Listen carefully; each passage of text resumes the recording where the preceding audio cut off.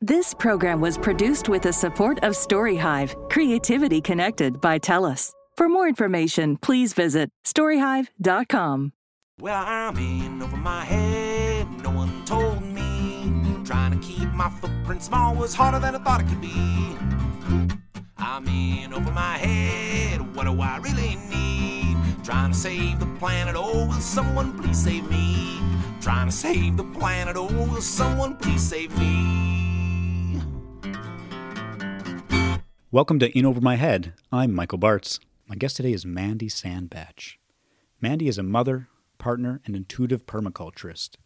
Her work with the nonprofit organization Lethbridge Sustainable Living Association and a variety of community projects has her hands in the soil, creating and inspiring 7 generations regenerative, perennial food systems right here in southern Alberta. Welcome to In Over My Head, Mandy. Thanks so much for joining us. Thanks for having me. Yeah, so I thought I'd bring you in as an expert on soil, because I have my off-grid tiny house, right? And we're living on a farm, and it's amazing, and we love it.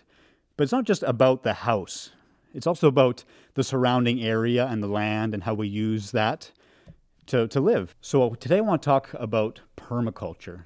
So for folks who don't know, what is permaculture?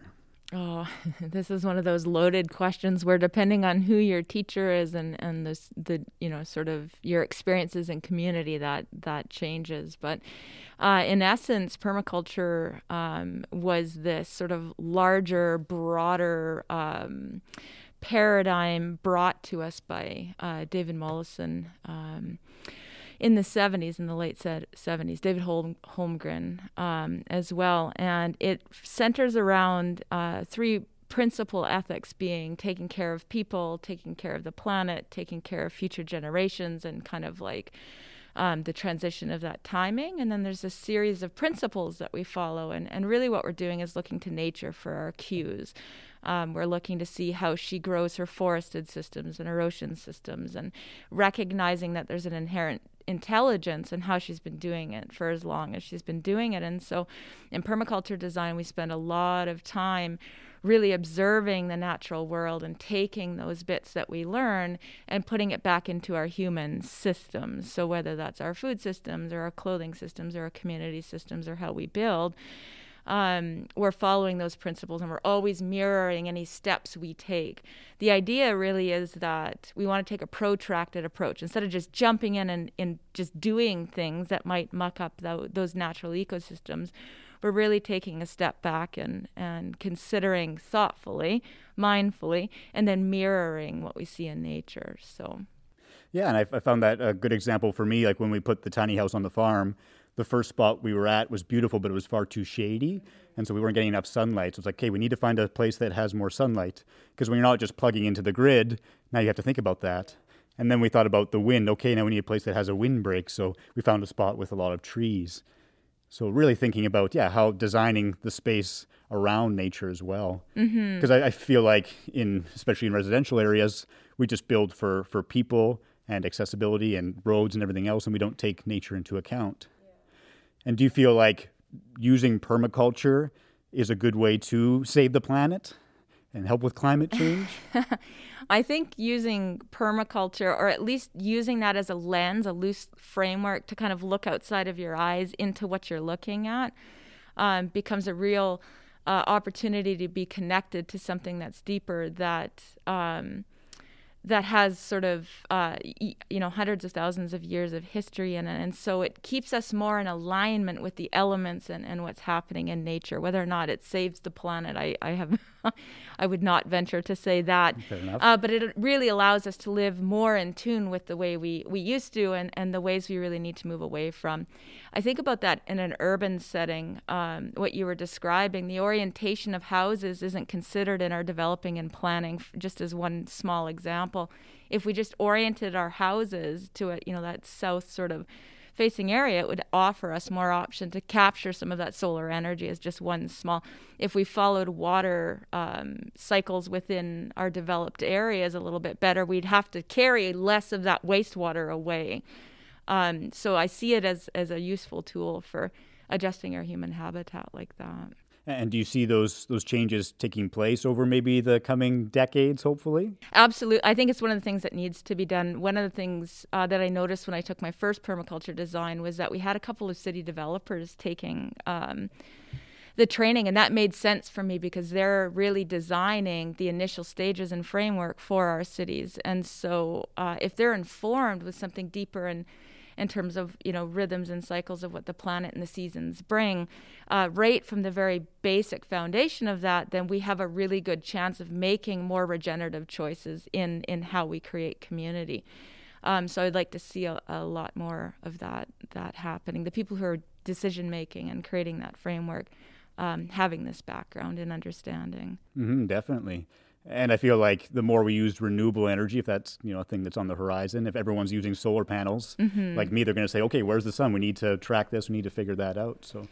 Yeah. And I think there's a reliance on technology sometimes in that there's simpler technologies that we can use that make more sense, cost less money, use less resource in that. But if we don't broaden our horizons for what we teach, it's more about like, what am I looking at? How do I make sense of this in nature, and then reframe that in an urban, context, for example. So I see that being our best hope sort of moving forward is having everybody really tap into those natural rhythms and cycles and understanding hydrological cycles and sun cycles and animal cycles and patterns.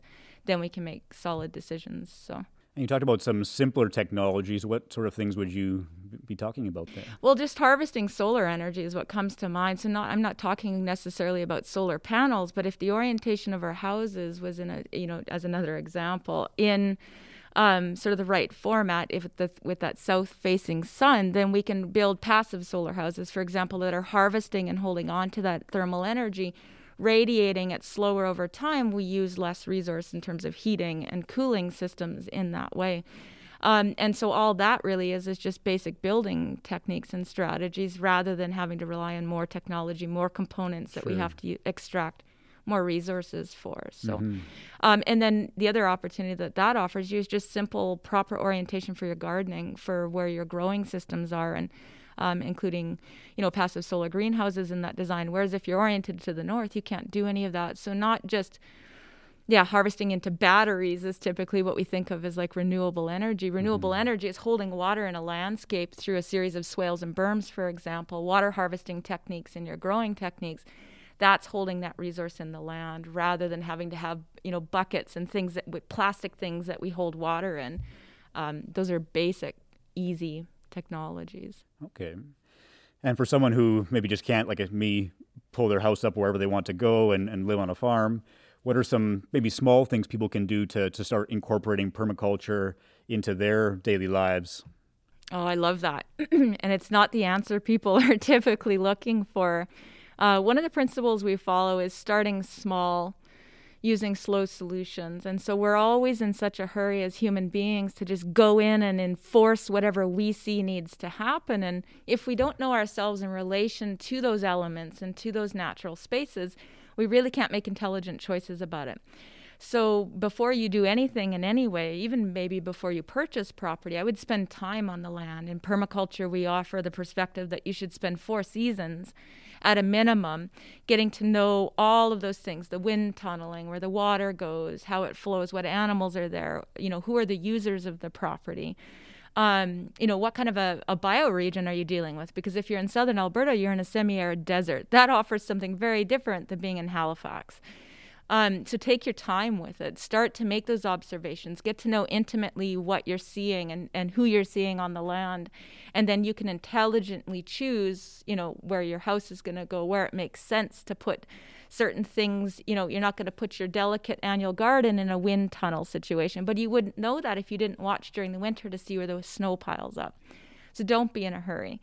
Take a step back. Give yourself space to really observe and interact with that environment before you make any of those big decisions. And then the next piece of that, really close to that, would really just be start observing water, especially in southern Alberta. We are in a semi-arid desert. We only get about 260, 270 millimeters of rain in a year, which is not very much. So we want to hold that. That is a precious resource. So start watching how the water is moving through the land, if any. Is it only overland rain? Is there a water table there? Are there trees? Because trees are like hydrological pumps. If there isn't, maybe that's just strategy, is you're going to need to get a bunch more trees planted to be moving that water. So start watching water. Don't be in a hurry. Take a step back. Really make those observations. Have a notebook right from the beginning and, sit out in your space. I love that. That's great advice. And maybe for someone who doesn't live on a farm, maybe they're in an apartment, like let's say in Lethbridge, and how could they do better? How could they adapt some permaculture ideas into their urban life?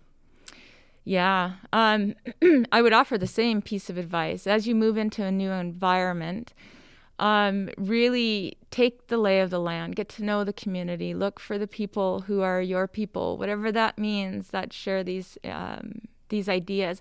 Get to know, especially in apartments, get to understand what the regular practices are of the landowners. There's only certain things that we can actually have any control over, and it really is just our mindset being the biggest one. So getting used to the filter of looking outside of your eyes to identify where waste streams, for example, are happening. And I'm not just talking recycling. Our food scraps. Where are you buying your meat and your veggies from? Do you know the farmers? What are their practices? Are they local? How much driving is going into distributing that food? It could be as simple as looking for the people who are teaching about different gardening techniques and engaging in that community, learning a few more skills, supporting your local food banks. We have an incredible service here at the Interfaith Food Bank where they offer all kinds of teaching opportunities of canning and jamming and pickling and all of these wonderful, sort of more sustainable techniques.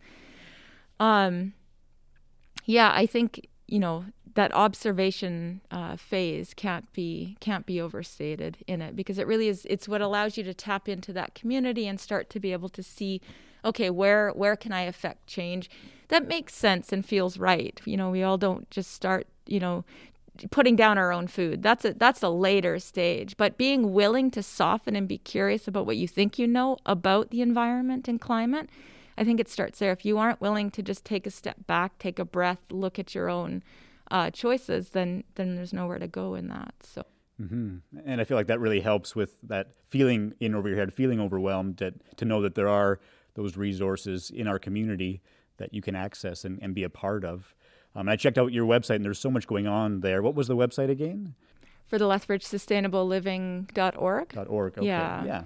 Yeah. So I would encourage people to definitely check that out if they want to learn more about permaculture and the other things you have going on. Because we could talk for hours about just that one topic. One thing I also wanted to touch on was the fruit rescue program that you do. Tell me more about that. Oh, the fruit rescue program is incredible. So when we start having conversations about local food security, the first place we can start is really looking around us and seeing what we already have in abundance that isn't being utilized. So originally the fruit rescue program was born out of that, recognizing we had thousands of fruit trees and shrubs in the city that we're going to waste. So the original sort of organizers of this started reaching out to private citizens who have these trees, weren't able to get to the trees and pick them, sometimes because of age and access and busyness. Lots of our seniors have beautiful, beautiful fruit trees that we're going to waste. And so we're not a service. What we are is a group of volunteers, and we're matching private landowners with our group of picking volunteers. And so we're utilizing and harvesting thousands of pounds of fruit every season. The last couple of years, we've purchased a commercial juice press, which has allowed us to actually juice and press directly on site, pasteurize the juice, and then distribute it from there. And so we're not talking about the public lands. I do want to make that distinction, because the city of Lethbridge has an incredible map that shows you where these trees are.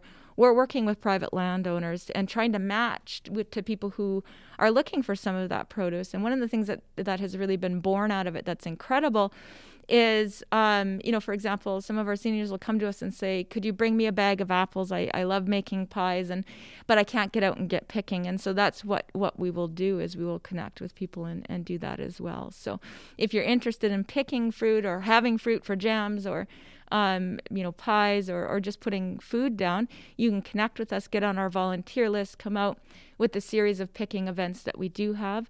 COVID has stifled that a tad bit, but we just have adjusted in terms of how many people are at a pick and things like that. So, Yeah, and I have to say, I actually signed up last year to help out, and it was just such a fun experience. it was so rewarding to meet the owners of the houses, and we had cherries we picked, and we made jam. Mainly, we did apple picking, we made juice, and just that community involvement, and knowing that food that potentially would go to waste is now being used for a good purpose. It's just an amazing program. Mm-hmm. Yeah, and we get a lot of feedback from our landowners as well. They're really, really happy, that they don't have to pick up the rotting fruit, which causes all kinds of other animal issues upstream. But to have the community coming into your backyard in whatever ways you're able to connect in that way it's precious. It really is great. It's a great part of it. Mm-hmm. Yeah, and it's that definitely that community development as well, which is a great part. Zero waste, do you want to talk about that? Yeah, it's one of our sort of unofficial initiatives.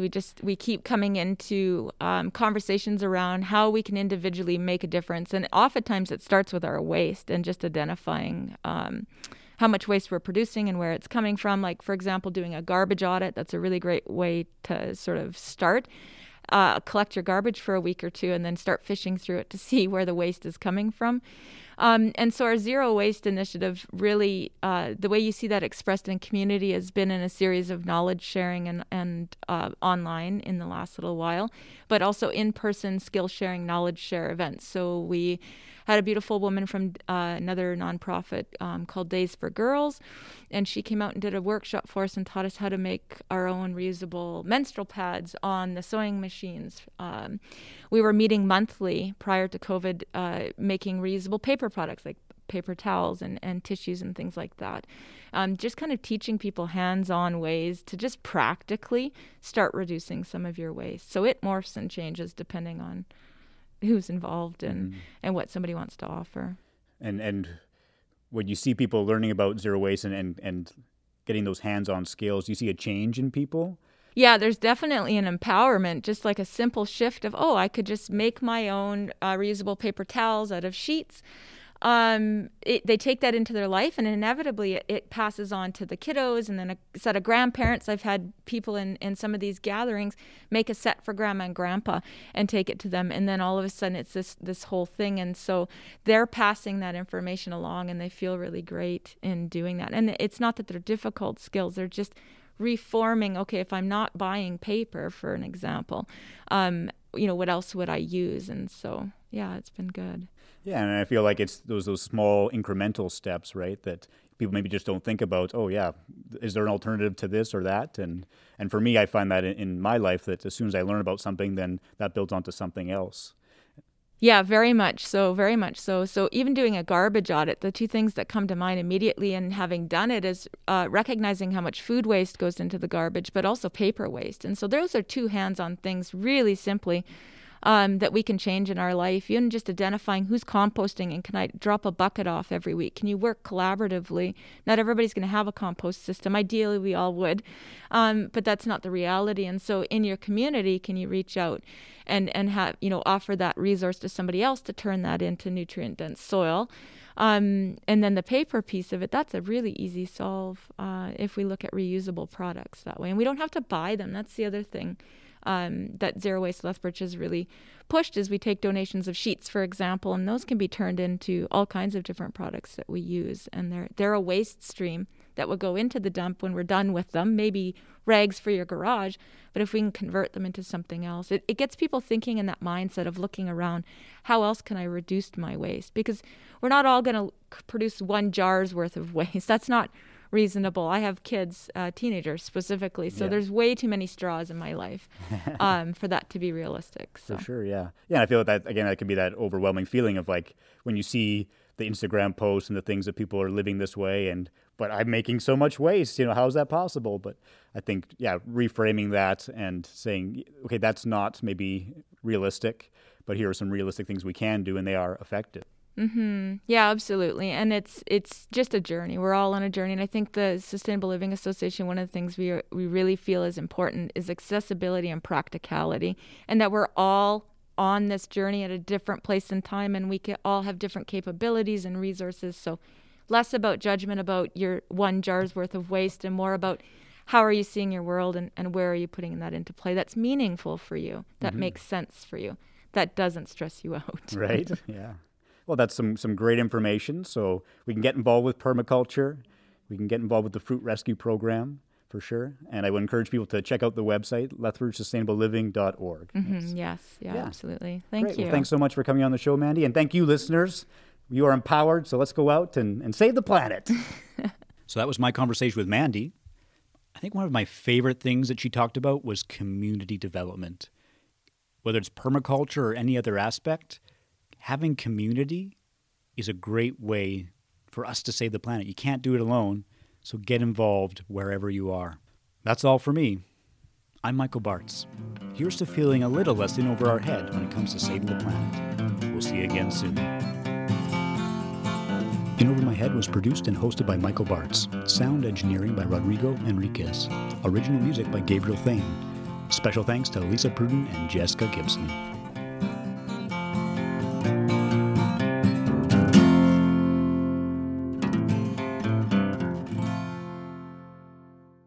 This program was produced with the support of TELUS.